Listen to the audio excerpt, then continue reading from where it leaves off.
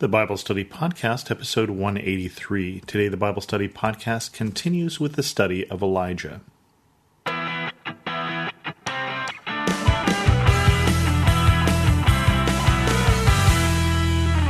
Welcome to the Bible Study Podcast. I'm your host, Chris Christensen. We're going to continue with the study of Elijah, but we're going to wind this down. I'm not going to do Elisha, and I am going to try and tackle some of Revelation. We'll see how far I get with that study.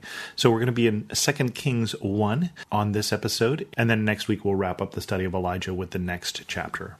After Ahab's death, Moab rebelled against Israel. Now Ahazaih had fallen through the lattice of his upper room in Samaria and injured himself. So he sent messengers, saying to them, "Go and consult Baal-zebub, the god of Ekron, to see if I will recover from this injury." But the angel of the Lord said to Elijah the Tishbite, "Go up and meet the messengers of the king of Samaria and ask them, 'Is it because there is no God in Israel that you are going off to consult Baal-zebub, the god of Ekron? Therefore this is what the Lord says, you will not leave the bed you are lying on, you will certainly die.'" So Elijah went. When the messengers returned to the king, he asked them, "Why have you come back?" "A man came to meet us," they replied, "and he said to us, 'Go back to the king who sent you, and tell him, this is what the Lord says. Is it because there is no God in Israel that you are sending men to consult Baal-zebub, the god of Ekron? Therefore you will not leave the bed you are lying on, you will certainly die.'" The king asked them, "What kind of man was it who came to meet you and told you this?" They replied, "He was a man with a garment of hair and a leather belt around his waist." The king said, "That was Elijah the Tishbite."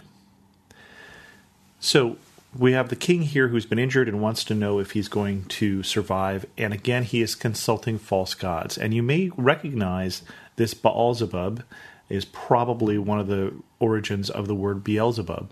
Now, of course, in the New Testament, Beelzebub is one of the words that is used to indicate the devil. Jesus is told that he is casting out demons because he is a servant of Beelzebub. And the connection between these two is not that firmly established, but it is likely these two words are related. And in any case, it is probably accurate that if he is not referring to the one true God when he is sending message to see if he will live or whether he will die, then basically he is consorting with the devil. That when we put other gods or other idols in the place, we are playing into the hand of the devil and the devil's desires, that we take our eyes off God. And so basically this king has taken his eyes off God, and he is looking for his answers in another place. But God knows this. That is because he is God. And so he sends Elijah, who intercepts these messengers and gives the king exactly what he is not looking for. Exactly the answer from the one he didn't want to get an answer from. Then he sent to Elijah a captain with his company of 50 men. The captain went to Elijah, who was sitting on the top of the hill, and said to him, "Man of God, the king says, come down." Elijah answered the captain, "If I am a man of God, may fire come down from heaven and consume you and your 50 men. Then fire fell from heaven and consumed the captain and his men. At this the king sent to Elijah another captain with his 50 men. The captain said to him, "Man of God, this is what the king says, come down at once." "If I am a man of God," Elijah replied, "may fire come down from heaven and consume you and your 50 men. Then the fire of God fell from heaven and consumed him and his 50 men. Now, you may sense a pattern here. First of all, we have Elijah who was praying in a contest against the prophets of Baal, this very God that the king has sent off word for. And it was proved in that test that Baal was a false god. And it was proved by fire coming down from heaven. So this is probably not coincidence. And then again, we have Elijah calling down fire from heaven. And again, if he is a man of God, again, you're sending for him, you're commanding him as if he were a servant. Well, he's a prophet of God. He serves somebody greater than the king. And the king doesn't get this message the first time, and he doesn't get it the second time, because he's going to send a third person to Elijah. And likely, the third person is going to end up crispy, just like these first two. But again, what's lost here is this understanding, and very quickly after Ahab dies, we've lost again the understanding, even the fear of God, the sense that God has power, and that his prophets should be treated accordingly because they speak forth for God. And so they're coming and commanding him and calling him man of God. Well, if he is a man of God, as he says, then you should be careful how you say that. So the king sent a third captain with his 50 men. This third captain went up and fell on his knees before Elijah. Man of God, he begged, please have respect for my life and the lives of these 50 men, your servants.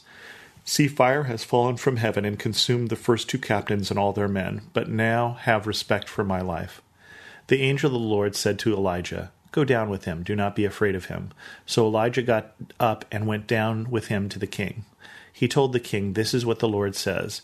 Is it because there is no God in Israel for you to consult that you have sent messengers to consult Baal-zebub, the god of Ekron? Because you have done this, you will never leave the bed you are lying on. You will certainly die. So he died, according to the word of the Lord that Elijah had spoken. Did you notice that phrase, this is what the Lord said, is there no God in Israel for you to consult that you have sent messengers to consult Baal-zebub, the god of Ekron, keeps getting repeated. This is God's point in this story. Is there no other God that you are going to false gods? Have you forgotten me so much? Have you forgotten even what Elijah was able to do in your father's time, that you are consulting again these false gods? You are again consulting the gods in Ekron instead of the God in Jerusalem, instead of the God in Samaria. And this is the main point that God has again and again with these people until he finally tires of them, until he finally gives up on them. And that day is coming very quickly where he will send Assyria, and Assyria will take the northern people into bondage, and they will never be heard from again. And this chapter wraps up this way. Because Ahaziah had no son, Joram succeeded him as king in the 2nd year of Joram, son of Jehoshaphat, king of Judah. As for all the other events of Ahaziah's reign and what he did, are they not written in the book of the annals of the kings of Israel? Now, one thing I should point out is that there are 2 different accounts of these time periods, the 1st and 2nd Kings and the 1st and 2nd Chronicles. Now, Kings tends to be focusing more on the northern kingdom, and Chronicles more in the southern kingdom, and Chronicles focuses more on the time before the splitting of the kingdoms. In fact, it isn't until 2nd Chronicles that Solomon becomes king and asks for wisdom. And so you'll see more of what's going on in the southern kingdom at the same time period as this in that book.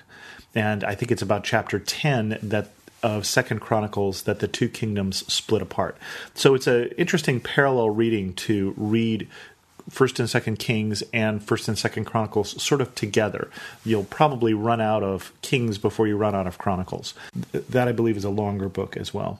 This is going to be a little shorter episode because I want to save the next chapter, the last chapter, talking about Elijah and the transition from Elijah to Elisha for next week, because that's going to be too much to cover here. So we're going to end this episode here. If you have any questions, feel free to send an email to host@thebiblestudypodcast.com or leave a comment on this episode at thebiblestudypodcast.com. As always, thanks so much for listening.